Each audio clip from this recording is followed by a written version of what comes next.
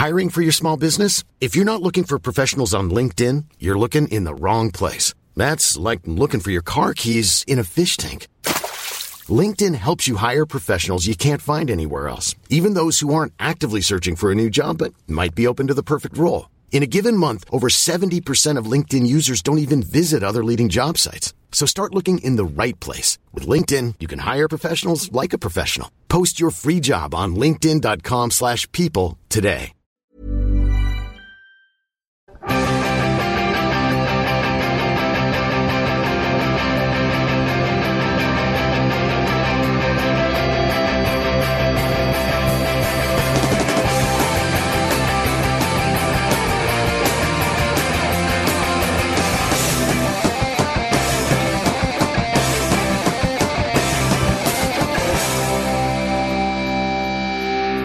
Biscuits out of mouths times. It's Football Ramble. Yeah. Woo-hoo.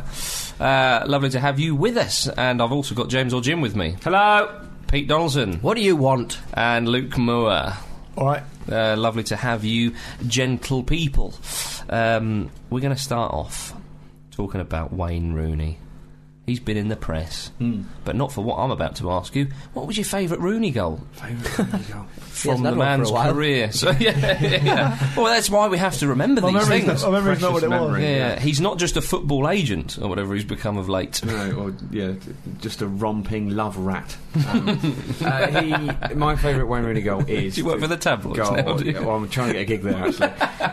My favourite Wayne Rooney goal is a goal he scored against Portsmouth in the FA Cup, which is a delightful little chip from the edge of the area. I'm not sure what season it was. It was a couple of years ago, I think. And it wasn't the season when they won the cup, was it, Luke? No, it wasn't. You don't see enough tight chips anymore.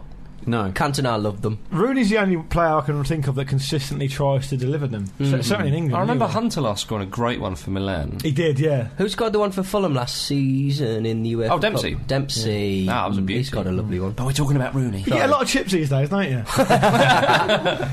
Yeah, good start. A lovely little chip from Rooney. Richard. Petey? Richard. Oh, he literally loves chips. Richard. Pete's turn. Come on now. I'm going to go for his first goal for Everton when he was only 16. Oh my goodness. Where he managed to side foot the ball more powerfully than anyone ever, past David Seaman, top left. Beautiful. Off the bar. Can you remember the commentary? Overrated. Remember the name!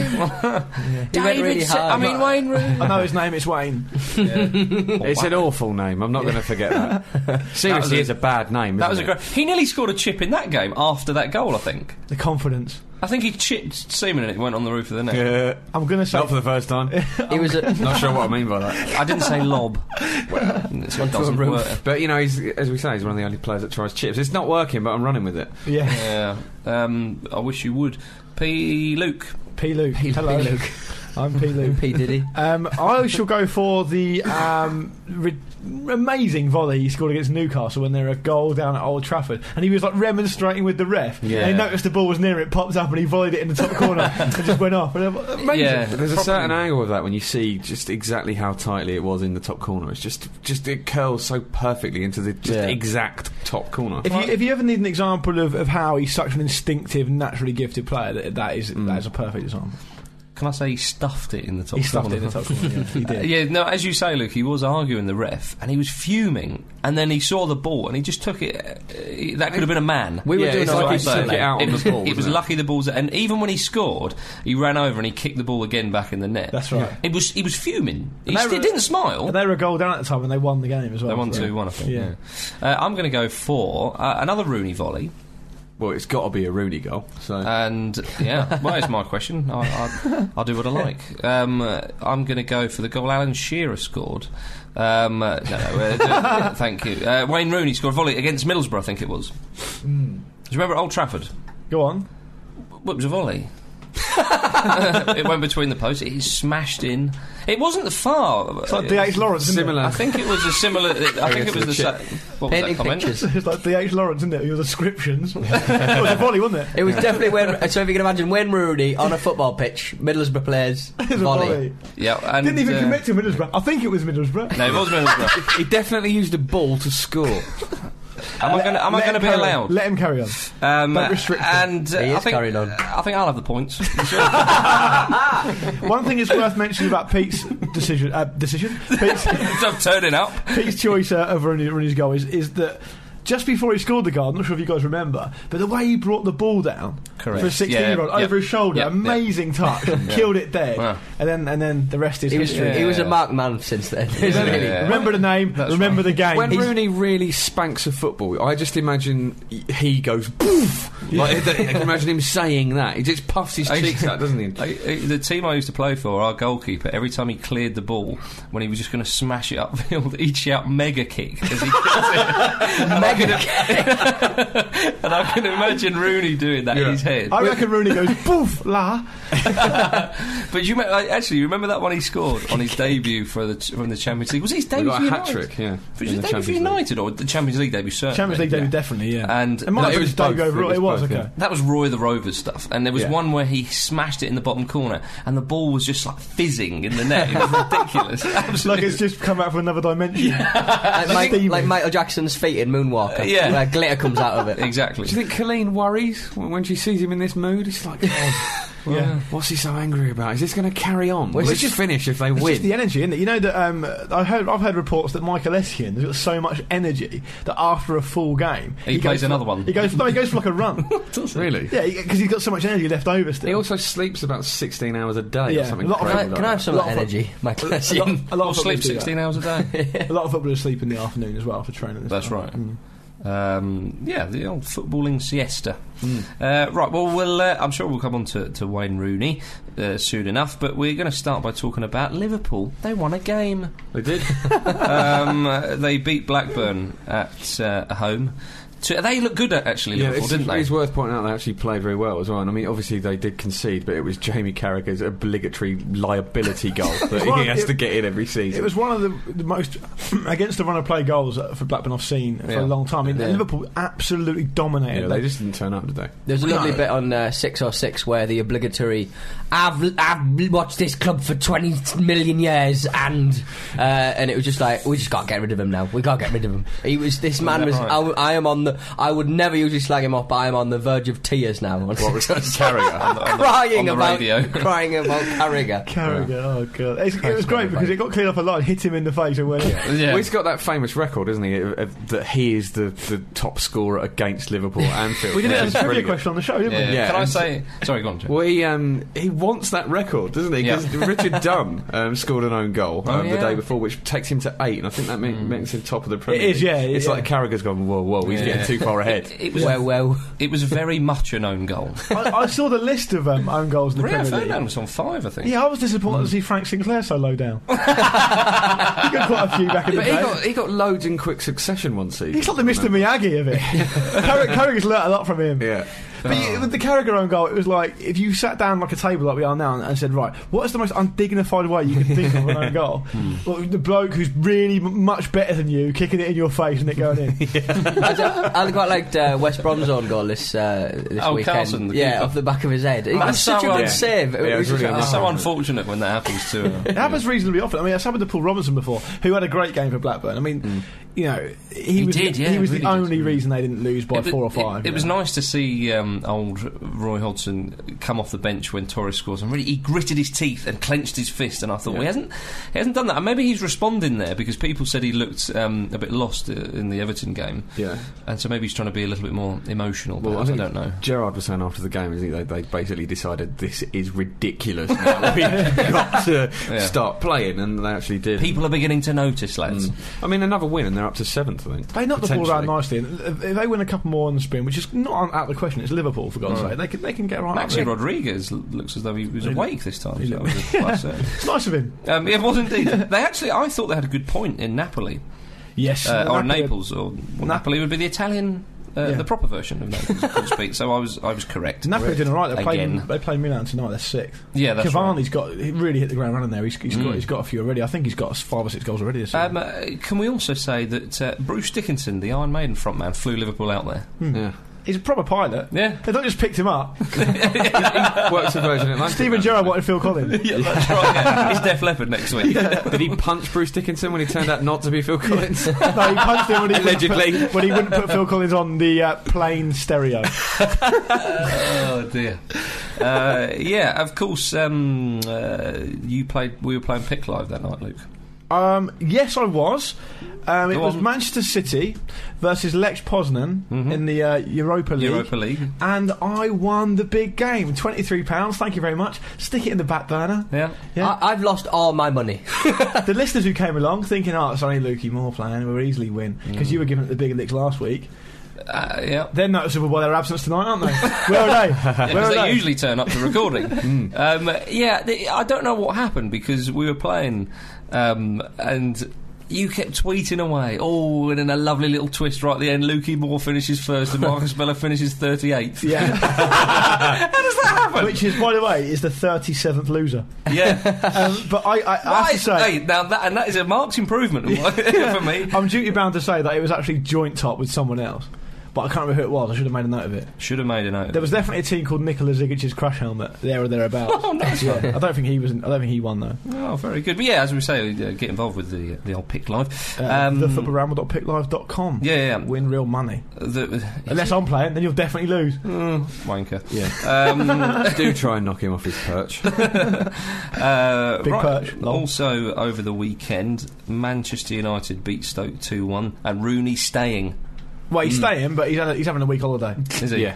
He's got Qatar, isn't he, or something like that? Yeah, he's got a bad leg, so he's gone on holiday for a week. Yeah. Big planes if you're rich, it's fine. That's a PR disaster, in my opinion. Yeah. The whole thing is it is, just absurd, isn't it? But he should at least have gone along and sat in the stand and showed that he's committed just a little to the bit team. of solidarity. Well, yeah. It's been a week of brinkmanship, like Portsmouth. It seems that they're trying to sort of sell themselves further than they can. And, if you went over Portsmouth in the plane like the back end last week, you'd have just seen loads of dirty washing being aired in public.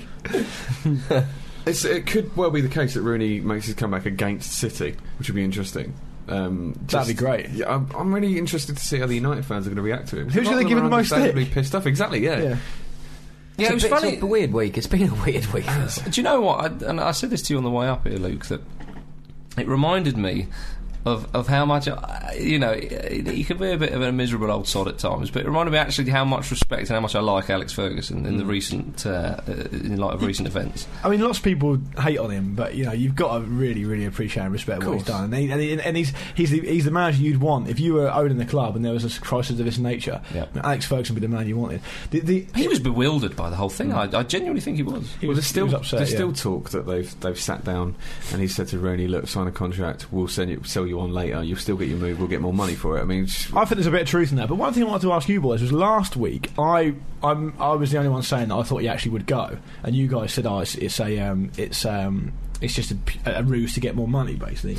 But do you actually think he would have gone? Do you actually think that he was prepared to go? I didn't think he was trying to get more money. I think that maybe off-field events and happenings and whatnot, I think he probably just thought, sod this, I want to get out. I just think he was. I think he panicked. I think he was outplayed by Alex, to be honest. I think he just sort of said, well, we can try him and his agent. Is it Stretford? Awful piece of work he is. They tried to just get as much money as they possibly could, and then they sort of. And then Ferguson called his bluff and stuck it in the newspaper. It's just got to go down as like the biggest diva drop in history. It's just incredible. Since your last one on the Ramble. Yeah. I just think Rooney panicked, or not panicked, just he thought about things, and maybe the agent's been talking to him, and he just okay, go on then. And then he started saying, I've had a falling out with the manager. And Ferguson said, well, no, you haven't. And he went, no, but I haven't, have I? No ambition. And then he said, and then Ferguson said he's got an ankle injury, which he has, and he was like, no, I haven't. Yeah, this is why it doesn't really sort of add up. One of the things I was going to say about Paul Scholes gave him an ankle injury just to clear up any sort of... Under orders from Alex Ferguson. I can't be wrong. He wouldn't even have just put Scholes up to it. He would have just said, Paul, Mark Rooney. That's right. Yeah. But one of the things was interesting about the Paul Stretford thing, he's obviously been having a word in Rooney's shell, in my opinion, was that a few ex-pros actually came out and said, Stretford was my agent for a while, and he was all very nice to me, and it was great when I was making him money, but after that he was He was like, I was like persona non grata. He blanked me, didn't answer my calls or anything. Yeah, Andy Cole said that. Stan Collymore, all right, we'll write that one off. But Andy Cole said it, and a couple of other players said it as well. So It's like my old agent. I'd genuinely be interested to know what Rooney would like to say, and if he could email in. Yeah, email in Rooney. Yeah, no, but I'll be interested to know what role Paul Stretford played in it. Yeah. The other thing I was going to say was there's a Man United fan in my office, and he was broken by the whole thing. First of all, he was broken about Rooney leaving, obviously, and then do you know all those fans, in quotes, stood outside Rooney's house? Yeah. And then there was a big picture of Rooney in a Nike ad, like a billboard, and someone had painted over it, spray painted over it in red paint, "Move to City and you're dead." Yeah. Oh, that's right. And I showed him all this stuff, and he was like getting more and more broken. And then when I showed him that picture, the only thing he could say was, "Well, at least they got the grammar right." Did you see that absolute anal beard of a man who had? What are you sitting opposite you? Yeah, Rooney on the back of a City shirt. No, worse than that. A guy got a tattoo saying Rooney City legend with a tattoo of Rooney in a City shirt celebrating a goal. That's got to be a fake. Well, They pull that sort of person out all the time. The Kaká, maybe, yeah. the Champions League winners one. It's just always City fans. Pete Sunderland tattoo. maybe these. That maybe was someone a is. drunken night. Oh, to be fair. That's Maybe real. someone's making a mint out of the newspapers, just drawing these tattoos on really well and going, "Oh, look what this idiot's It done." always seems to come out, and only to do with City. I saw the picture of the guy with the giving it the clap into to Eastlands with the Rooney number 10 City shirt on. Yeah. Well, it was like that time when you had a Football Weekly tattoo. That's true. Yeah, that was a mistake. Yeah. Disgraceful things.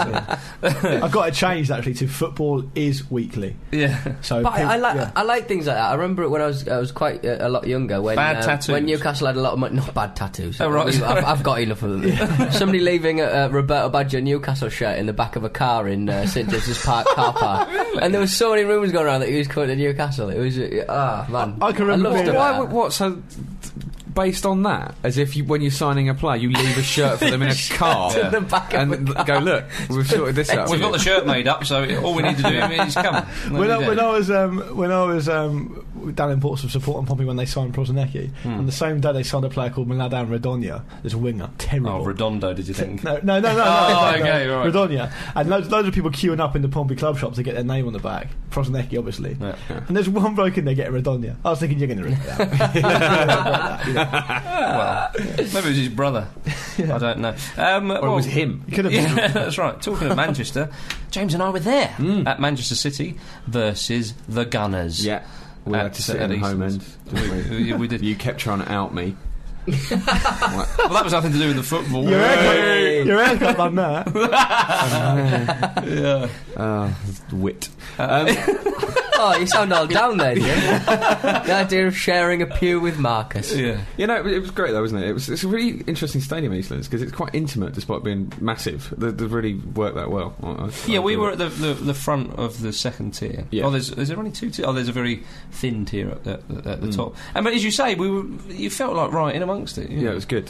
But yeah, as I say, you did keep saying like, "Sorry, who's that fella back there? What, Johan Duro? Yeah. Tell me about his stats from when he was 17." Things like that. That's not quite. Why would they know that? I could hear them thinking. Just get your, my God, he's one of them. Just get your ass. You're not from Yorkshire. It's all the same. Actually, a friend of mine's from York, and he supports Man United, but also York, and he got a York City top for his birthday, which was in June, and he's only just got it because they didn't have a medium shirt for 3 months. Kids and fat men are obviously just like the pure target market there.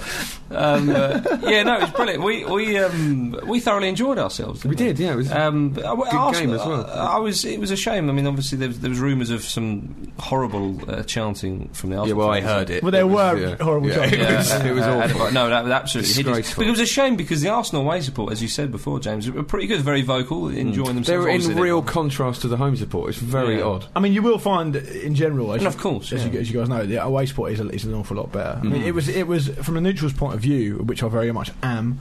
It was annoying to see a player sent off so early. Yeah, of course. Having said that, it was a definite sending off, and the penalty was a definite Well, penalty as well. the interesting thing was more so with the sending off. The general consensus seemed to be that the ref had got it all wrong and he'd ruined the game and stuff. And it was What? honestly, it was. Well, could you not have a good view of it then? Then every well, foul. yeah, well, everyone could see it. And then You know what people every like. foul committed by an Arsenal player, they were going mental if they didn't But book that's it. standard home fair, though, isn't it? yeah, That's yeah, home fans of fair, course, isn't but it? it's But it was it's just funny. particularly It's just spectacularly bad, I thought. Yeah, well, I think it's because sending off so early is going to, and if you're aggrieved by it, it's going to roll you. But I think Man City, to their credit, I think they treated rallied. it quite well. Still, I think still played well, yeah. I think Arsenal did their tippy tappy. They try to pass it in the net as they are As is their want. accused of doing every single week. But I think particularly, they were a bit. They weren't very good in front of goal when they could have been a little. Well, bit. Yeah, I mean, there was a couple of points where just, there were shooting opportunities where they just didn't even seem to realise you could shoot in that situation. It's just like, well, who do I pass to? Who do I pass? Oh, what? And then it took Wayne Bridge to go, for crying out loud, there you go. I think they just need to show them like the best like goals and the Premiership or something. Well, Like people whacking it from 30 yards. Well, I was saying to Marcus, if you look at Frank Lampard's entire career, that is testament to just having a shot every now and then. And there was so often Arsenal find themselves in positions where But you could do that, but they try and thread a ball It's through. because they don't have these sort of. They don't have like, I don't know, Ian Wright or something, or Smith Yeah. or something. These players that would just take a swing at it. It's just By all it's means, not part of their game anymore. By all means, you can still obviously sort of play that kind of intricate football, but I just think whack it occasionally. Yeah, I think it's important to mix it up. I think effectively what Arsenal need to, and a simple solution would be for Arsene Wenger to come out into the technical area, and when they've got the ball near to goal, just shout bang, bang, bang, or chances, or just write shoot on a bit of paper and show the players at half time. We ridicule Paul Ince for that. You touched on it like briefly, but I think I do beg your pardon. no, not that. Man City are missing Kolarov. They need a decent left back because Bridge is a bit of a liability. Yeah. Really. Well, Barry was playing there at Was he? points, yeah. I liked. I've got 100,000 reasons to say Bridge isn't a liability. Right, he is. Before Adebayor came on, I thought they don't need him. Did you see him midweek? I mean, he scored 3 goals, but he could have had about 7. Yeah. He had an awful time. Balotelli came on as well. I was particularly excited yeah, by that. yeah. Like, Balotelli and Adebayor on the pitch in front of us. They genuinely don't Yeah. need Adebayor. No, they really not don't. in the I mean, the slightest. thing with Adebayor is he, if they don't when need he him- feels loved and he's motivated by that, he's a fantastic player. When but he he's opens up just- his legs, he's magnificent. But he He's wants like to a play every galloping horse. game, doesn't Well, that's Yeah. the thing. He's a sort of player that needs to do that thing. So I think he's got. Well, to if they move. don't need Adebayor, then what on earth is Rocky Santa Cruz going to do? Oh yeah, well Santa Cruz is another one, isn't he? I mean, he's not regularly played. He's since there for his the Blackburn calendar. career. He's there for the calendar. Right. Well, we weren't the only people at a game on the weekend, were we, No, James? because that would be mental. No. In this room, you knobber. That's 2 swears from you, Marcus Speller. And there's about to be 3 if you don't tell us what happened at the Newcastle West Ham United game. Well, I think you probably saw it at the telly, Marcus. 2-1. United v United. It was a funny old Everybody match. was united. I tell you what, I don't see Newcastle as often as I should do. That's because they're away up there. Because they're 4 hours away. But 4.5. Tiote had one of the best games of football I think I've seen a Premiership player. He was wonderful. Big tout. He was, It's like when he was brilliant. He is just reverted back to type, hasn't he? He was brilliant. Do you remember when he said that a goal Drogba scored like 2 seasons ago Yeah, was the best goal I've ever seen? Yeah, The yeah. greatest goal ever scored or something. And then he changed that to the best goal of the last 10 years. I have a terrible memory, Then he as you also- well know. Then he obviously thought like another one that was much better. Like Zidane, the Champions League final. And he went to 5 years. Well, maybe it was the Just saying second it one. back. It was definitely top 3. It was brilliant. Best goal of the game. He had Yeah, yeah, he yeah. had a place. He had a space to operate that was about as big as this surprisingly echoey room. But he was just brilliant. He was taking the Who was ball this? off Sorry, I've people. forgotten. Who? Tiote. Okay. Yeah. He was wonderful. Well, West Ham are an good. absolute shambles. You were saying, Pete, that the support was very poor. The home support. They are broken. They are smashed up. They are just Yeah, sad. you did him, did you? You got him after the game, did you, Pete? On the green straight, yeah. a friend of mine who Smashed supports through a West Ham. sorry shop window. Hey. A friend of mine who supports West Ham was saying exactly this about the atmosphere. He was questioning the point of why they want to move to Stratford, to the Olympic Stadium, and it just seems crazy to think that their support has become so dulled and quiet because they're notoriously vocal. Well, every 5 minutes they were talking about being about moving to this bloody stadium. Like, there's a man on the pitch and he was doing like pieces to camera and stuff, and he was saying, "Go to the website, go to the West Ham website, and you can see 7 reasons why we should be in the Olympic Stadium." And then on the field, this team, one this great toothless, reason why not. this toothless team can't even like do over. I don't know. bloody hell. Carlton Cole looked really frustrated. He looked like he didn't want to be Are there. you saying they couldn't sell out a 60,000 seater? Well, it was. I think it was pretty much a sellout. I couldn't see that many patches, but it was just. Apparently, the talk from West Ham has been that they would drop ticket prices dramatically. I was going to say they could do. They really could. Move there. Speaking of brave people sitting in the away end of grounds, you two, I'm going to ratchet it up a notch. Oh, I thought I'd managed to gloss over this. No, I went to see Millwall Portsmouth last week, and I sat in the Millwall end. Oh wow! Oh. And they're all very nice to me. Yeah, I didn't get any hassle at all. Did wonder about the scars on your face. They were there before. And Ramble listener, actually, Charlie Mahoney looked after me and him and his brothers and his old man. And we had a nice night out. Portsmouth won, obviously, which is great. Awful game. Probably the worst football game I've seen since I last saw Portsmouth, actually. Well, right. So, but no, it was all right. It's pretty good. Got to be happy that Portsmouth still exists. Yeah. I was going to say, let's get. Can I just quickly say hello to Tom Wood, who Rammelfoss holed me from a few lines at the game? Yeah. No, you can't. Ho, Tom. No. Yeah, Pompey obviously won it in Hull, and they've been saved, haven't they? They're not going to be wound up. For now, I don't think it's quite over. No, it's fine. They spend. Yeah. Go for it. What I want to see now is them actually spend some money. Get back up into the Premier League and spend more money. Maybe a good cup run as well. Yeah. I'll tell you who we need back at that club. Yeah, go on, say it. Harry Redknapp. I thought you were going to go for story. Yeah, I do. Yeah. When I heard all this press release being put out on Friday, I was out with the missus, out with Mrs. Lukey. And I was devoed. I was completely devastated. I was as well. I was gutted. I nearly rang you in tears. Loads of people tweeted me saying, "I'm sorry to hear about that, mate." All this stuff, and I was like, "What's happening?" So I had to check on Sky Sports News on the phone. Is Pete okay? Yeah. How do these people know about a horrible bereavement? I've never met them. But yeah, luckily it's all been sorted out. It was a bit of brinkmanship, I think, really. So yeah. Well, Andronikou said that it was the. Who was it? He said someone's really, really rashly put the statement out without his blessing. Right. And he was trying to distance himself from it. I think they were just frustrated at Gaydamack's. The problem is that Andronikou and Gaydamack have both got a very patchy past about telling the truth. Yeah. So it's impossible to know who's saying yes and who's saying no and who's telling the truth, basically. So it's hard to read anything into it. There's me thinking they were fit and proper people. Yeah.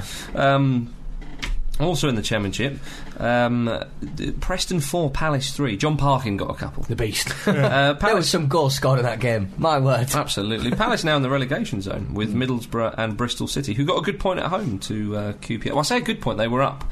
I think QPR equalised. But QPR haven't lost the game yet. So. No, I think it's got to be. Outside a pub in Manchester that we went to after the game, there was a sign that said "No parking." There wasn't a G on it, so I don't know whether it was to add the Manchester accent to the word, or whether John Parkin had just been getting so hammered in the area that he'd been banned with a painted sign. He'd take a disabled bay off.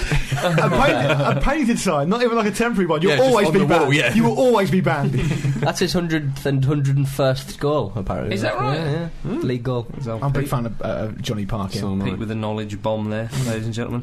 Exploded right in my face, that did. Sex bomb next. That'll do. There was another 4-3.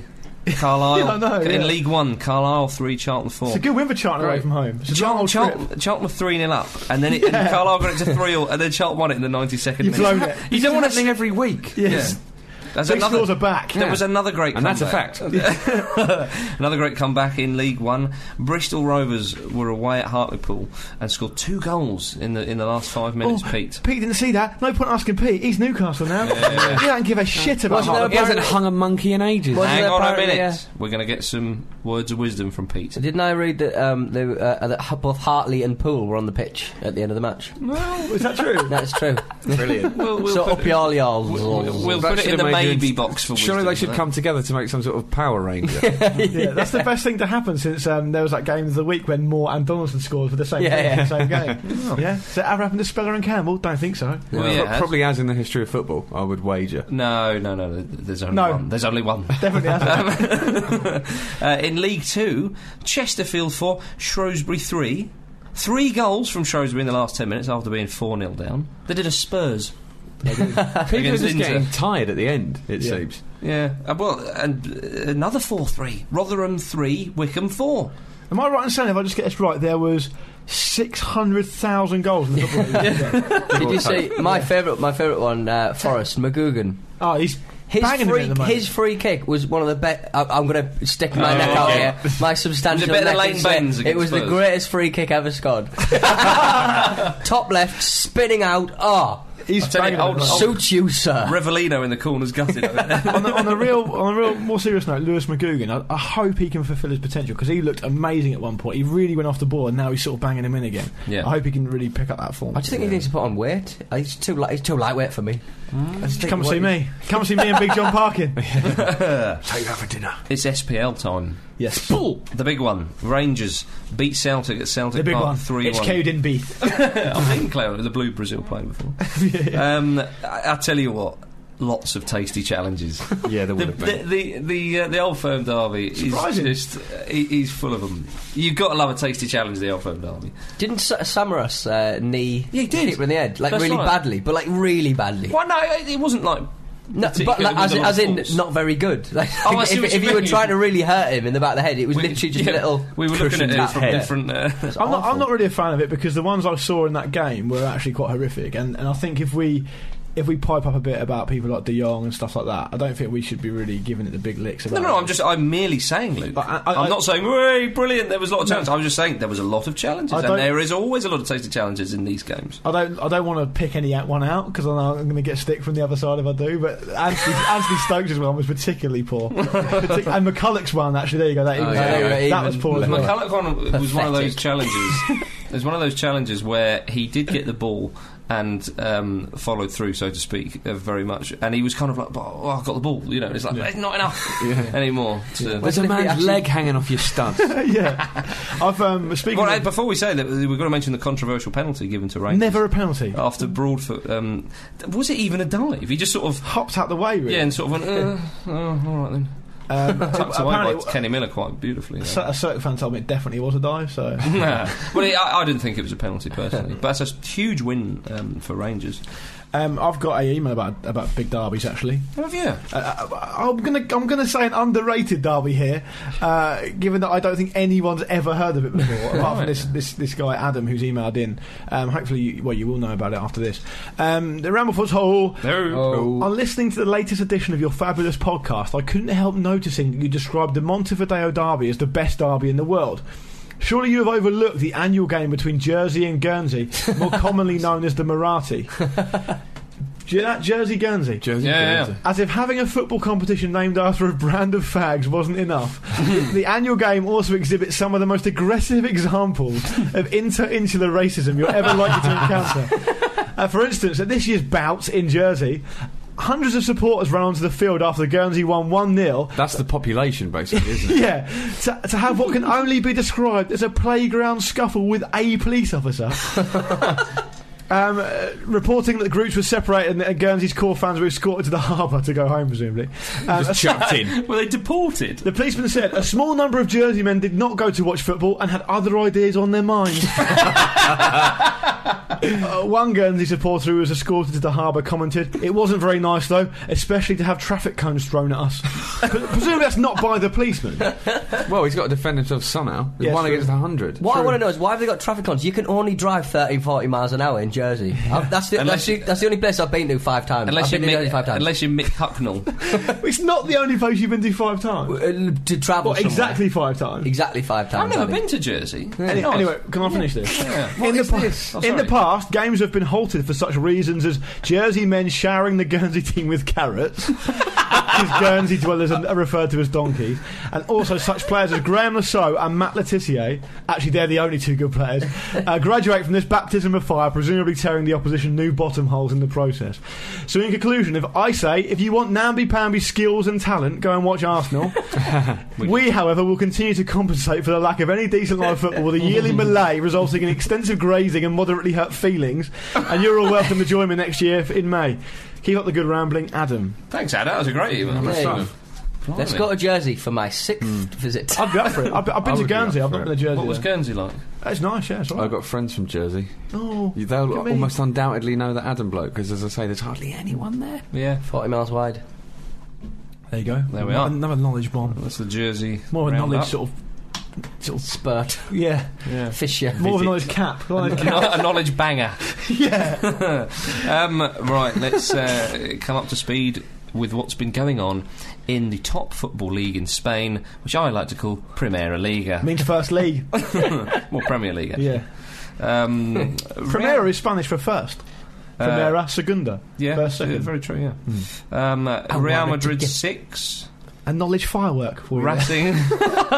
Racing Santander 1, Ronaldo with 4, a knowledge cartwheel there. Do you mean Catherine Wheel? No, I never. Well, I was celebrating, as I said it. Did you not see me? 4, a haul. It wasn't actually first haul of the season. Haul. I imagine they said. It's the first haul that we've talked about this season. I'm sure it is. Is it? Possibly. Well, if we're wrong, I'm sure someone will tell us. It was a good haul, wasn't it? It was. He's got loads of goals already. He's got like 9 goals already this season. Ridiculous. Doing all right. Ridiculous. Now, have you heard at Real that Jorge Valdano has confirmed that Zinedine Zidane, he's got a new role at Real Madrid? I forgot that he even had a role. He was there as an ambassador, wasn't he? Yeah, kind of. Does Yeah, that just mean they still pay him? pretty much. They just want him in and around the club. Yeah. I don't think he needs the money. No, I but- wouldn't have thought so. Be nice, wouldn't He it? just goes around dishing out headbutts. Not after that advert he did with Pele and Maradona. Oh, it's under his job description. It just says headbutts and volleys. Very good. Yeah. This was apparently after Zidane himself requested to work closely with Jose Mourinho. It's a funny one, isn't it? He basically can do what he wants. Do you think that'll work for us? Well, let's try. Just send a request. Yeah. It's like they've spent all the money on the pitch, and it's like, well, we can't buy another player. Yeah. But Yeah. we can have another coach, can't we? Zidane probably still could play.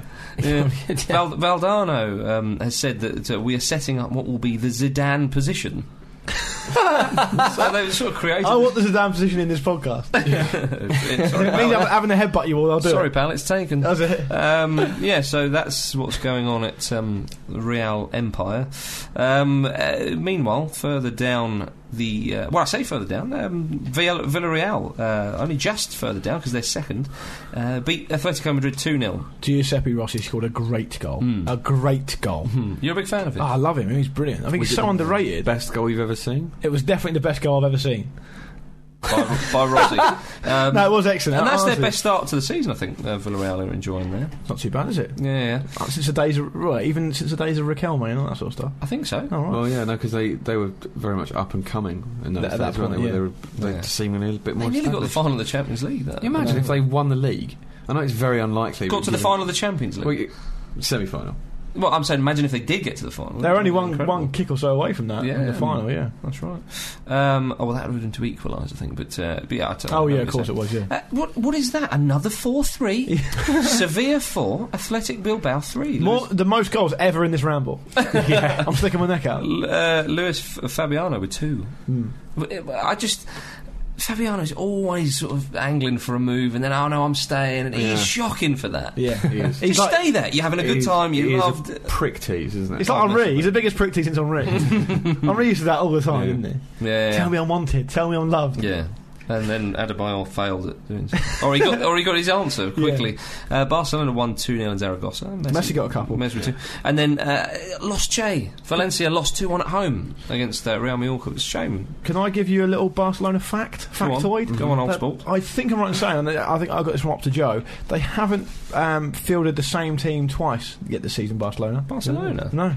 Can I give you a Ronaldo fact? Go on. Is it true? 8 in 3 league Blimey. matches. Wow. Blimey. Bennett. And he scored 10 goals, and Real Madrid have only scored 20 goals this season. I can give you a Real Madrid fact. Go on. Real Madrid play their football at the Santiago Bernabeu. Is that in Madrid? Yep. Amazing. Well, let's look that up before we confirm it as a fact. Let's move on to Serie A. Now, you remember last week Inter, when they won in Cagliari, there were racist chants aimed at Samuel Eto'o. There were. The Cagliari president, Massimo Cellini, he supported his fans after this little episode because, let me finish, he said he accused the referee of misunderstanding the reaction of the fans. I don't know what they were reacting to, a black man being on the field, perhaps. No, It yeah. seems absolutely Yeah. ridiculous. No, there was an actual monkey that they were trying to draw attention to. Yeah. I mean, if you actually saw a monkey on a pitch, you would not chant at it. You'd be like, fucking hell, look at that! The other thing is, that whenever I hear of this, I always think of that guy when the Allied forces invaded Iraq, and he would go, "No, everything's fine," in the background. Kevin Mullally. Yeah. No, Kevin Mullally was someone else, wasn't it? This guy was like, he was called Ali. Mullally. Mullally, that's it. Yeah. Sorry, yeah. Well, anyway, he said that the Cagliari fans are amongst the best in Italy, blah, blah, blah. Yeah, then they're not that type of fan. Well, they are. He said it was certainly an error of judgment. Racist incidents do not happen here in Cagliari. I can exclude that categorically. Our fans are not like that. We saw it happen. No, but is this basically some mafia-style thing? Just going, you didn't see nothing. Yeah. Well, people did, because they were fined 22 grand the next day. Each? Hopefully. Hopefully it's each. I suspect it isn't. No, it's not. But they have been fined, so he's a big fat liar. Yeah. Allegedly. No, not allegedly, he is. No, bollocks. yeah. But no, it's quite sadly, though, I was reading up on this. Apparently Eto'o no longer brings his family to watch him play because of all this crap. That is horrifying. 2010. Yeah. Sickening. Absolutely sickening. But you'll be pleased to know that a much more liberal-minded team, Lazio, beat them 2-1. And so they had to, Lazio versus Cagliari. What an awful game! That one, were you, Luke? No, I wasn't there. Lazio go top because Inter dropped points at home to Sampdoria. Eto'o did score, didn't he? He did score indeed. And then also, while we're on the Serie A scores, Fiorentina won 2-1 at home. They're off the bottom, only by 1 point, but Parma are bottom now. God, another big side down there. All these great sides. Sad. I've got a little email about Serie A. Have you? Hey, Marcus and fellow Ramblers. Rude. I reckon this would be an opportune time to read it, because we've just done a Serie A roundup. So, yeah. That is essentially what I was doing. Hang on, has he actually started that email like that? Yes. Say it again. Hey, Marcus and fellow Ramblers. We're not reading it. It amazed me that my mouth. Well, make him read it. Have a bit of respect for yourself, Jim. It amazed me that it took you more than 4 seconds to realise that's how it started. Well, I won't be listening and I won't be responding. He was thinking about himself. It's fine. Neither will I. Go on, James. To add to the story about Zlatan's builder's son, Zlatan isn't the first player to introduce a friend at Milan. In a Dutch TV show, I heard about the following story. Around 2004, Clarence Seedorf introduced a friend to AC Milan and asked Carlo Ancelotti if he could train with the team. Harvey Assayas, I think that's how that's pronounced, don't know, not apologising if it's wrong, Harvey, was a Dutch Suriname footballer who played in Ajax, in the Ajax Youth Academy. After turning professional, he had a brief stint at Feyenoord, but subsequently didn't impress and moved to various clubs, slowly moving down the leagues. After 6 years of playing, he ended up in the Spanish third division and retired from football, taking odd jobs around Europe. He travelled to Milan at one point and met up with his friend Seedorf. Milan at the time were having a defensive crisis, and after Seedorf asked, Ancelotti allowed Assayas to train with the team. Within a few months, Assayas lost 20 kilograms and was in good shape again, and was offered a contract at Milan. That's a lot of weight. Yeah, the highlight of his comeback came when he was allowed to come on in the last minutes of a cup game versus Palermo, who made a beautiful run in the last minute and turned in a stunning cross, but unsurprisingly, Jonzo Thomason missed the chance to score. He wouldn't go on to play any more minutes for Milan, though he was part of the 2005 Champions League final losing squad, but became the topic of some documentaries in Holland, and he's now occasionally a football analyst on the telly. Who knows, we might see a Swedish builder sitting on the bench at Milan soon. That's Paul from Amsterdam, the Netherlands. What an absolute chancer. That is super. Thanks for that, No, Paul. it's not. Well, Paul, you've not It's addressed just me properly. absolutely locked out. He's not addressed us properly, and he's pulled it back by Stop being jealous by that he didn't mentioning mention you. Zlatan. But I hope he's learnt his lessons. Stop being a knobhead. That should have been in the Zlatan Zeppelin. Here we go. No. That really is. That's brilliant. What's I think. that in the sky there? Zlatan Zeppelin. You could have put that in afterwards if you really wanted to. You wouldn't have known. Saved himself a job, isn't he? Giving us a hideous surprise. It's such a shame that Jean Del Thomason missed that chance, because he could have played 1 minute for Milan and had an assist. Yes. What I like about Has he that got a Champions League runners-up medal then? If he was in the squad, he would. Oh, you have to play a certain amount of games. Yeah. I don't know, is that the case in the Champions League, though? Oh, maybe it isn't. What I like about that is that's probably Ali Dyer sort of thinking this is as good as it possibly could go. I like those sort of stories. I want to hear more of those of like charlatan footballers. There was one Italian guy in Britain. Yeah, that's right. Travelled In around Wales, the league clubs, wasn't they? Yeah, that's it, in Wales. Yeah, and he used to, but it was a bit more sad. He used to dupe people, say he was like an academy player, take all their money or whatever, or their sort of board, and then when he got found out, he'd just move on. Yeah. It's incredible. Imagine the balls you'd have to do that. Football. He must have been, I was gonna say, the indeed, club he in must have been Scotland. claiming him as his own agent and stuff like that. Yeah. Surely. My goodness. Incidentally, while we're just still in the Italian chat, Brazil manager Mano Menezes said that Ronaldinho may well play a part in a future You call-up. almost said Ronaldo there, and I almost got very excited. Yeah, sorry about that. I apologise. Push it back down, Luke. When he was asked about this, he said that I think I will call Ronaldinho. Yeah, but he just said call. We might just call him, isn't it? Also, Yeah, he's right, keeping mate. a close eye on Hernandez of Lazio, so he Good. clearly listens to the ramble. I think you all know where we're going to go now. To the Dutch league. Yeah. We talk. There are big scores, and there are big scores. This is one of those big scores. PSV Eindhoven. You need 3 numbers for this score. Yeah, you do. PSV Eindhoven 10. Brackets TEN. Yeah, if on the video printer, older listeners, that would have been written as 10. And then probably a bit of a, no, really, 10. Yeah. Another bracket. Feyenoord 0. Yeah. Feyenoord had a man sent off on 34 minutes. They were only a goal down at the time, though. Yeah. I spoke to Andy Brassel, and he watched this game, and he maintains that Feyenoord at the better side, so they went a goal down. It's the sort of score that if it comes up on the telly and you're at home, members of your family who don't even like football go, bloody hell. Yeah. They conceded 8 in the second half. 8 goals. Have any of you seen the goals? They were quite something. There were some absolute screamers in there. If you include injury time, James, in the second half, that's it. That's conceding a goal every 6 minutes. Well done. It's mad. It's incredible. Like, it seemed to be one of those games where just everything went in. The highlights I saw of it had like an almost sort of kind of obligatory save just to go, yeah, we'll give him something. Just unbelievable. Unbelievable. Great stuff. But I mean, that's not some like rubbish. Yeah, that's it. Kind That of is like big strugglers. That's a huge club. Feyenoord have had... Well, Ruud Gullit played for Feyenoord. Jan Cruyff played for Feyenoord towards the end of his career. And loads of players played for Feyenoord. They're a decent... Royston Drenthe. Yeah, is he's there, I played- believe. One of the things I found out about Feyenoord when I looked at this is that one of their actual official nickname, right, is the Sleeping Giants. Don't give yourself that nickname. No. That's a defeatist nickname. Yeah. Yeah, but The how long Giants. have they had it? Maybe it probably started off being quite arrogant and then became prophetic, and everyone's going, yeah. They're dead Giants now. You know, Dead I'm sleeping going to stick my people. neck out and say that is the highest top flight single score I can ever remember. Yeah, same I remember. here. I don't remember a game in any There's top Liverpool flight games beat- with double figures. No, I don't. I remember 9. Palace. Was it 9-1? 9-1. United Ipswich was Yeah, it? and Ipswich, yeah. Spurs Wigan as well last season. Yes, absolutely right. Yeah, but 10s I don't remember anything. But bigger than I think that is one of the most incredible results in recent footballing European football history. Yeah. Because as you say, that is a big game. That's a huge game in Holland. 10-0. that. Sickening. 10-0. Imagine, Jim, right? Imagine going to Arsenal, Imagine- watching them, and losing to Spurs 10. I know. I daren't. He can't think about it. He's just sitting there laughing like a moron because he won't think of it. He just won't think about it. That's 3-0 would be... That's being 4-0 down at FIFA, right, and bring my keeper out then. Yeah. Keeper's going to try and score a goal. Just get players sent off. You know. Do you think like the Penarol fans or whoever, which Penarol Nacional Yeah. fans, they'll sing about this? Oh yeah, In 100 years they'll sing about the 10-0. By the way, I think that if Tottenham beat Arsenal 10-0, there'd definitely be a DVD. Oh yeah, that'll be a 3-part series. I think. Yeah, it would. There'd be a dramatisation on ITV, Yeah. I'm sure. with the music done by Mogwai. Right, let's move down the Americas to Peru. Many of you may have seen this little story, but there was... I've actually seen it. It's amazing. It's one way to describe it, certainly. This is in the Peruvian second division. Hijos de Ascovinchos. Good. Ascovinchos. You spent a lot of time in South America. I expect those pronunciations to be spot on. And I think you find it was. I couldn't possibly say.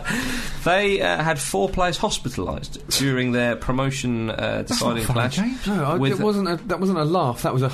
That was incredulous. It was, yeah. That was incredulity. I'm going to That was an continue. incredulatory. Continuing Be quiet. with Let's celebrate local Marcus's loquaciousness. with good word with local rivals. They were playing against Sport and Cash. Sport and cash. Sport and Cash. Oh, hello. We are Sport and Cash.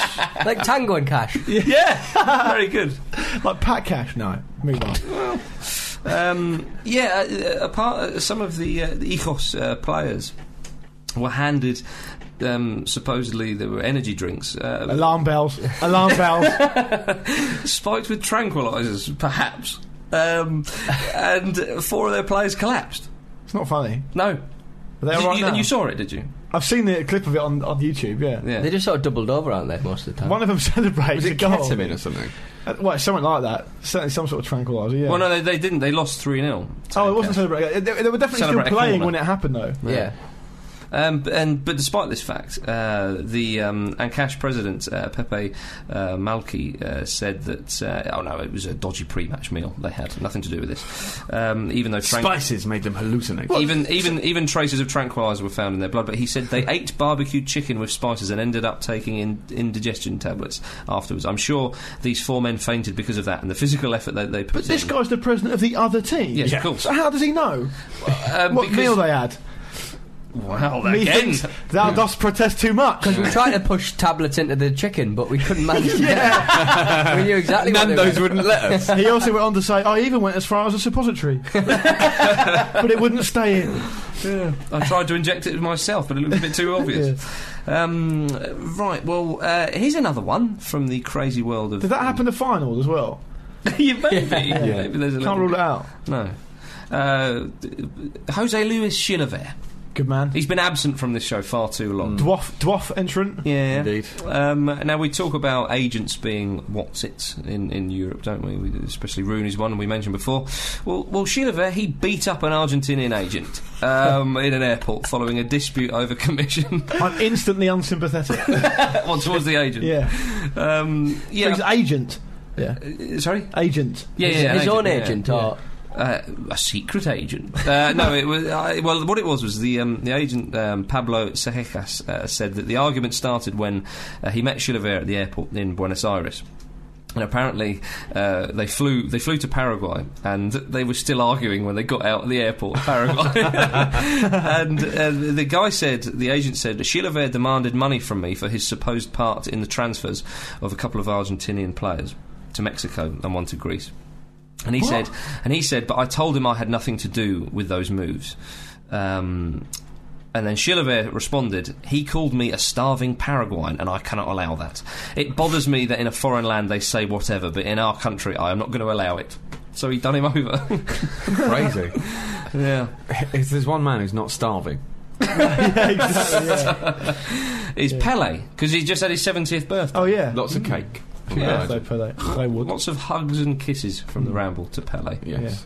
Happy birthday. Yeah, I saw... Happy birthday to Pele. They did that on Match of the Day too, didn't they? They did. Played a bit of Stevie Wonder, yeah. I saw some old goals from Pele in these Santos days, because obviously the only footage you really see of Pele is in the 58 World Cup or the 70 World Cup. Yeah. Or him missing in the 70 World Cup. Yeah. And that dummy he did as well. Yeah. Honestly, Amazing. the goals he scored at Santos was just ridiculous. Yeah, yeah. And I tell you what, a player so effective with left and right, you'll never find him. I'm not having a go, and it is his birthday, so I'll keep this brief. Yeah. He didn't score those goals. That's including like reserve games and like. He scored the ones I saw. Oh yeah, he scored those. Yeah, he scored those. They definitely count. They're The safe. footage was grainy. You can take that away. Someone- Can't take that away from me. Definitely scored those. Hang on a minute. Ladies and gentlemen, it's profile time. Wow. Hello. That was quick. Hello indeed.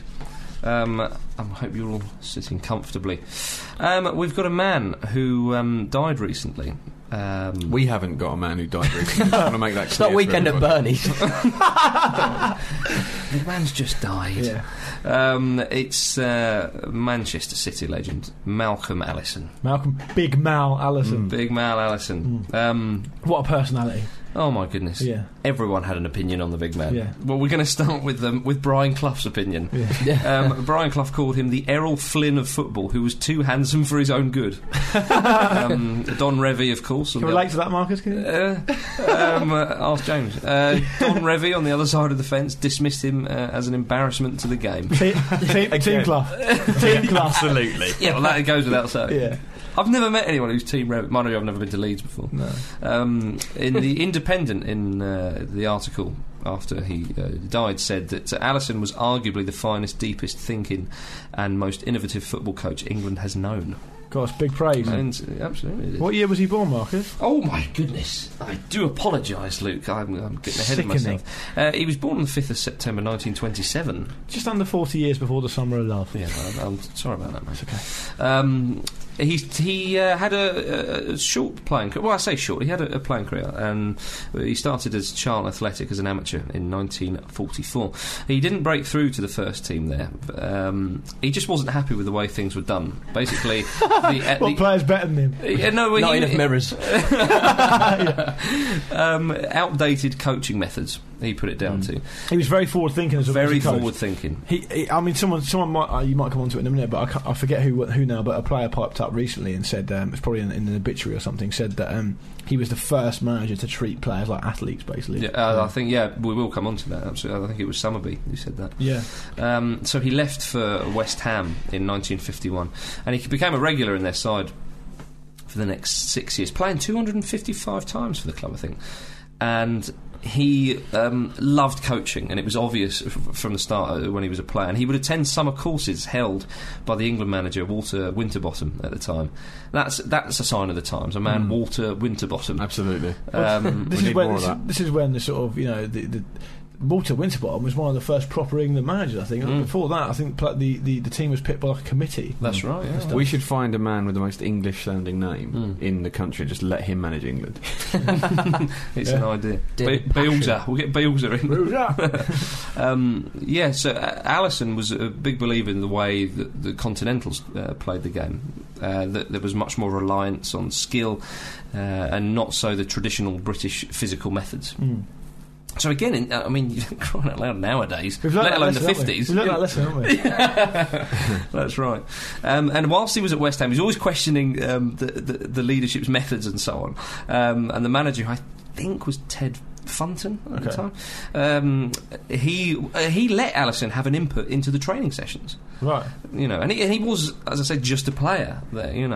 He became a very important influence in the dressing room, and acted as a mentor to a lot of the younger generation, most notably Bobby Moore. And he tried to get people to play a more cultured type of football. And bearing in mind, he was just a player there. He wasn't the manager. That West Ham side, incidentally, won promotion to the First Division in 1958. Unfortunately, though, Allison, he got tuberculosis. And at the age of 31, he had a lung removed, which, of course, ended his playing career. Now, he'd been quite a healthy young man up until then, but I think some reports say that he just couldn't understand why he got tuberculosis and why all this stuff happened to him. And basically, he had a bit of a lifestyle change after that. He went on the champagne, he went on the champers and the booze and all, and he became a professional gambler for the next 2 years, a car salesman, ran a nightclub in London, just totally changed. Wow. And even against medical advice, as you could, and common sense, he went and turned out for a non-league side, Romford in Essex Times, with one lung. I think that's probably the highlight of his career. Yeah, I'd say so. From where I'm sitting. So anyway, he then thought, right, let's get into coaching here, because that was his passion. So he went to coach at Cambridge University and with non-league Sutton United as well around that time. And whilst he was at Cambridge, he tried to bring in some tactical innovation. For example, he banned the team from passing the ball back to the goalkeeper, he was just ridiculed for that. Like, why? That was, obviously the keeper, there was no back pass or anything then, so that was just a part and parcel of the game. Yeah. We can all remember when the game was like that. This was in, I think, what was it? Would have been early 60s. Was this just in his training methods or in the games as well? Yeah, everything. He wouldn't allow them to pass the ball back to the keeper in the games. Try and play a more cultured style of football. Yeah. So he tried to re-establish himself in the game, and in '63 he became manager of Bath City, and then shortly after that, Second Division, Plymouth Argyle. So this is when he was getting going. He was sacked after a year due to differences with the board and a big disapproval with his lifestyle. He was a bit of a playboy. But a few months later, he went to Manchester City, and he worked alongside Joe Mercer there. This is the glory years coming up. And this was the glory Strap in, chaps. Now, Allison, we have to say, as you said earlier, Luke, he was a huge personality. Didn't he wear a fedora quite a bit? Fedora, yeah, he did, yeah. That was more when he was at Crystal Palace, I think. But yes, he did, very much so. I mean, if you Google images of the man, it's a treat. It really is. What a man he was. And he's like a Google. If you typed in "man about town," you'd get the same picture. Indeed. Man about town with one lung. He would come up. Yeah. Now, Joe Mercer was, of course, much older and more experienced, but he wasn't in best of health when he was at City. And basically, he needed a younger, sort of healthier guy to coach the team and kind of stuck in more with the players on a closer level. And City was stuck in the second division and very much overshadowed by Matt Busby's Manchester United side. So they went about transforming Manchester City with immediate success. Let me tell you, ladies and gentlemen, they got some new players. In they came. They won the second division. This next season, they stayed up. The season after, they only pipped Manchester United to the league title in 67-68. Scenes. Absolutely. And that side featured a wonderful front trio of Francis Lee, Colin Bell and Mike Summerby. And they played such exciting free-flowing football. Franny Lee is, look at his face! Yeah. Just look at his face! Absolutely. Absolutely. And this time, Alisson was known as a real playboy around the city, drinking lots of champagne and smoking many a big fat cigar, even with the one lung. Yeah. And he started giving it the big one. He said that he predicted that his team would murder everyone on the planet and scare Europe to death. Unfortunately, though, when they got into the European Cup, they were knocked out in the first round by a Turkish side, which wasn't too good. But they did win the FA Cup in '69, and the League Cup and the Cup Winners' Cup in 1970, which made them. Sorry? Cup winners, happy? Cup winners. Cup winners. Oh yeah, from last week. They were happy, Pete. But like Manchester City were just lounging around second division.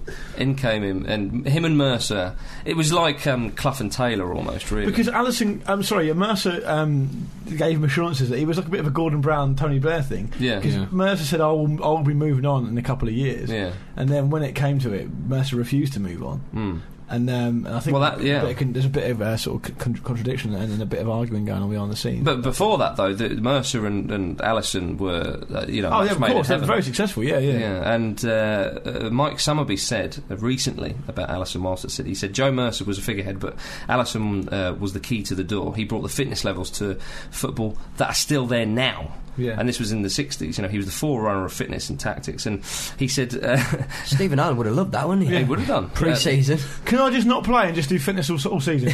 But the players loved Alisson. Summerby also said, "My wife always says that you love Malcolm Alisson more than you love me, and that's how you epitomise Malcolm Alisson." Just an absolutely incredible man. Maybe the best ever Malcolm. What about the one in the middle? No, not real. No. Well, Mercer. Now, obviously, Alisson, his social activities were quite something, Pete Donaldson, let me tell you. And Mercer tolerated him, all that sort of stuff, because Big Mal, he didn't let that affect his work, and he was still always first to the training ground and all. But there was one occasion being sick. There was one occasion where Mercer was in his car speeding, and the police pulled him over. And he wound down the window and went, "All right, officer, what's Malcolm done now then?" Did he?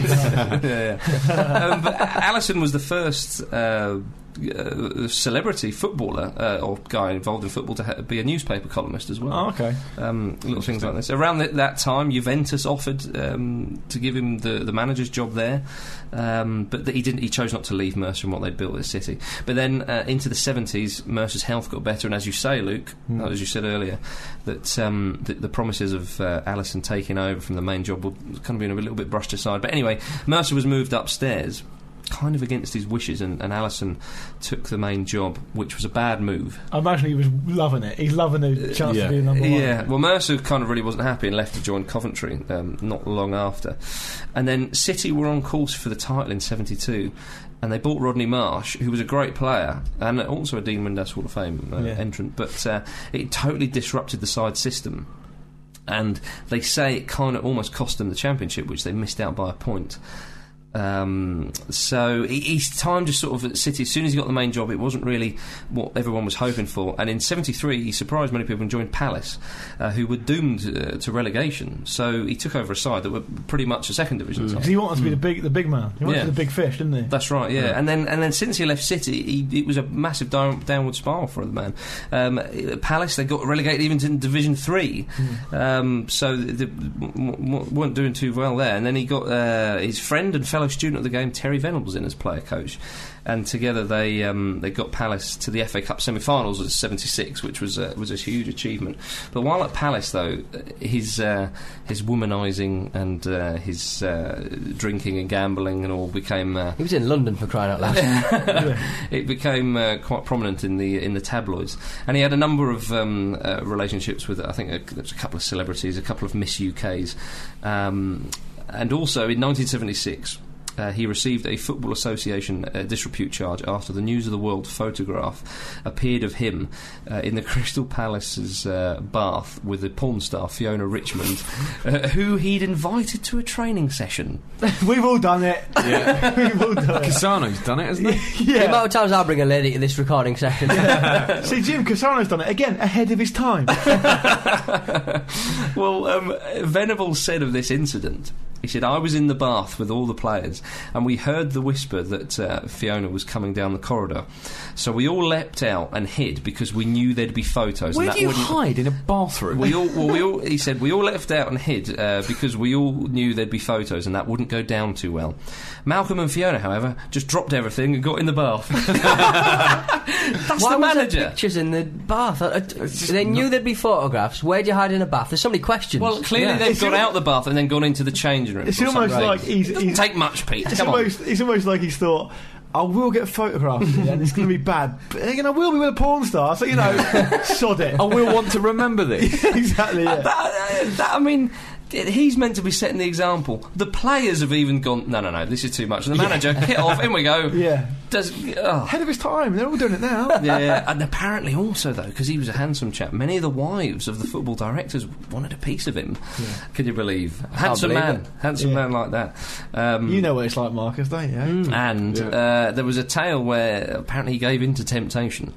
With one of the women, and after the deed, he heard her ring her husband, and all he heard the wife say to the husband on the phone, "I've just spent the afternoon in bed with Malcolm Allison." Stitch up. Oh my God! Stitch up. He's thinking, absolute stitch up. Oh my days! Yeah. It's a good job there aren't ladies like that who hang around footballers nowadays. Well, after she was ahead of her time. This whole thing's incredible. They're visionary. Yeah, they are visionaries. Yeah. Well, he resigned from Palace and then he became manager of Galatasaray for a brief stint, then back to Plymouth for a brief stint. What did he do? Like make off with a chairman's daughter or something? I've no idea, pal. I've no idea. But and then he returned to Manchester City, but unfortunately he failed to win any of his first 12 games and he was sacked there, so he was not doing very well, as you can see. Then he went to Sporting Lisbon and he rediscovered his touch there, because in the one and only season he was there, he won the league and the cup. Nice. So had some success in Portugal, and which then Jose Mourinho went on to do. So again, visionary. Now it's funny you mention it, James. Didn't used to win. Funny you mention it, Jose. He was asked to leave, I think, Sporting of alleged indiscipline. I think we can all conjure up. How old was he at this point? That was early 80s, and he was born in 27. His early 80s. He had a few more jobs after that, but most notably Portuguese side, Victoria Setúbal, where he worked with Jose Mourinho. Oh, there's your link. Yeah. Now Mourinho wasn't on. Was he in the coaching staff? Mourinho was there. I think Mourinho's father played in goal for that team, I think. But the Middlesbrough conditioning coach, Roger Spry, who worked with Allison as well, gave an interesting insight into Allison with his work in Portugal, as he was there with him. And he said that I can see Malcolm's influence on Jose Mourinho. He is the best coach in the world, and I can see Malcolm in 90% of the things he does. Wow. Mad. That is incredible, isn't it? Yeah. He also said that, kind of sort of summing up Allison, he said, in one sense he was a fraud in the fact that this flamboyant character to the media and the public, which he portrayed, but in private he was a quiet man and one of the most knowledgeable coaches I've ever worked with. And I've worked with some of the best managers in the business, including Jose Mourinho and Arsene Wenger, and I would put Malcolm in that category. He was really that good. Right. And his last job was at Bristol City in the early 90s. And after that, unfortunately, he suffered with all sorts of problems, and mental health problems and one thing and another, and he died in a nursing home on the 14th of October 2010 at the age of 83. But in 2007, the Crystal Palace fans organised a tribute to Ellison, which they named Fedora Day. They set up a campaign and so on and so forth. And this was, I think it was the 31st anniversary of their famous cup run, which Ellison masterminded. And all the fans came out sporting the fedoras and smoked cigars and drank champagne. Nice. Incorporate that every week, I don't know. Yeah. That's what we do at Pompey. Is that right? Yeah. Can we do that? No, sorry, that's what Peter Story does at Pompey. But Ellison, of course, he'll be remembered for being just an incredible showman, one of football's first great showmen, and for his trademark cigar and fedora. And I shall end with a quote from the great Bobby Moore, who said, "Malcolm had taught me everything I know. When he was coaching schoolboys, he took a liking to me, when I don't think anyone else at West Ham saw anything special in me. I looked up to the man. It's not too strong to say I loved him." Oh, Come on in. Come in, Mal. Big Mal. Big Mal. Welcome. you get yourself a drink. Ladies and gentlemen, that is the end of the Football Ramble. I hope you've had a lovely time. If you want to get in touch, the email address is podcast@thefootballramble.com, and of course the website is thefootballramble.com. Come on in and get on the forum and read the blogs, magnificent blogs from some wonderful writers. We've also just announced our Ramble Christmas drinks. Venue to be confirmed, but it'll be sort of central London somewhere. And we'll furnish you with that information when we have it. But it'll be Saturday the 18th of December from 12 p.m. Marvellous. Get your emails in with your names, or just click attending on the Facebook group to ensure entry, and get there early because it'll be limited capacity again. That's right, yeah. And James, what can they play with us whilst live matches are being shown on the television? Street Fighter. You can do anything online now. Do you mean Pick Live? Well, I was alluding to that. Oh, right, yeah. Street Fighter is brilliant, obviously, but Pick Live is also really fun and probably more relevant if you're watching football at the time.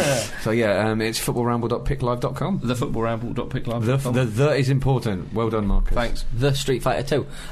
On the forum, yes, I would like to thank Socrates Beard for starting the Photoshop thread. Oh, that was brilliant. It's flattered our egos and a lot of my family's puke glands. The best thing about it, the way my ego's been flattered the most, is when someone did a Photoshop picture of us as actual Thundercats, and I was Lion-O. Because you look like a frickin' lion. Like a lion. Yeah, you say that, but it's actually because I'm the leader. And we'd also like to say thank you to Neil Callister. Marcus, why is that? Oh yeah, I think I know Neil. He was on the Spain tour when I was out in Spain for a little bit with Ambassadors in Sport. Him and his student team, they sent off one of the guys to go and get them a new football kit, and he came back and he didn't tell them what they had. First game of the season, brings it out, a bright pink all kit, socks, shorts and top, and they won. And a brilliant pink. Okay. Yeah. Not a faded pink. And they won, and that's their kit. Well done, the boys. Yeah, good stuff. All for that. Yeah. Good stuff. Marvellous. We should thank Steve and Sarah from Umbro as well. Yes, of Took us course. to Man City. Absolutely. Lovely couple. Beautiful. Is that all, chaps? Any more? I've got no one specific to thank. Thank God. Thank all of you lot for being here. Yeah. Well, there we are. James or Jim, say goodbye. Goodbye. Pete, say goodbye. Goodbye. Luke, say goodbye. Goodbye. We're all off for a bath with the porn star. What's his name? Whee!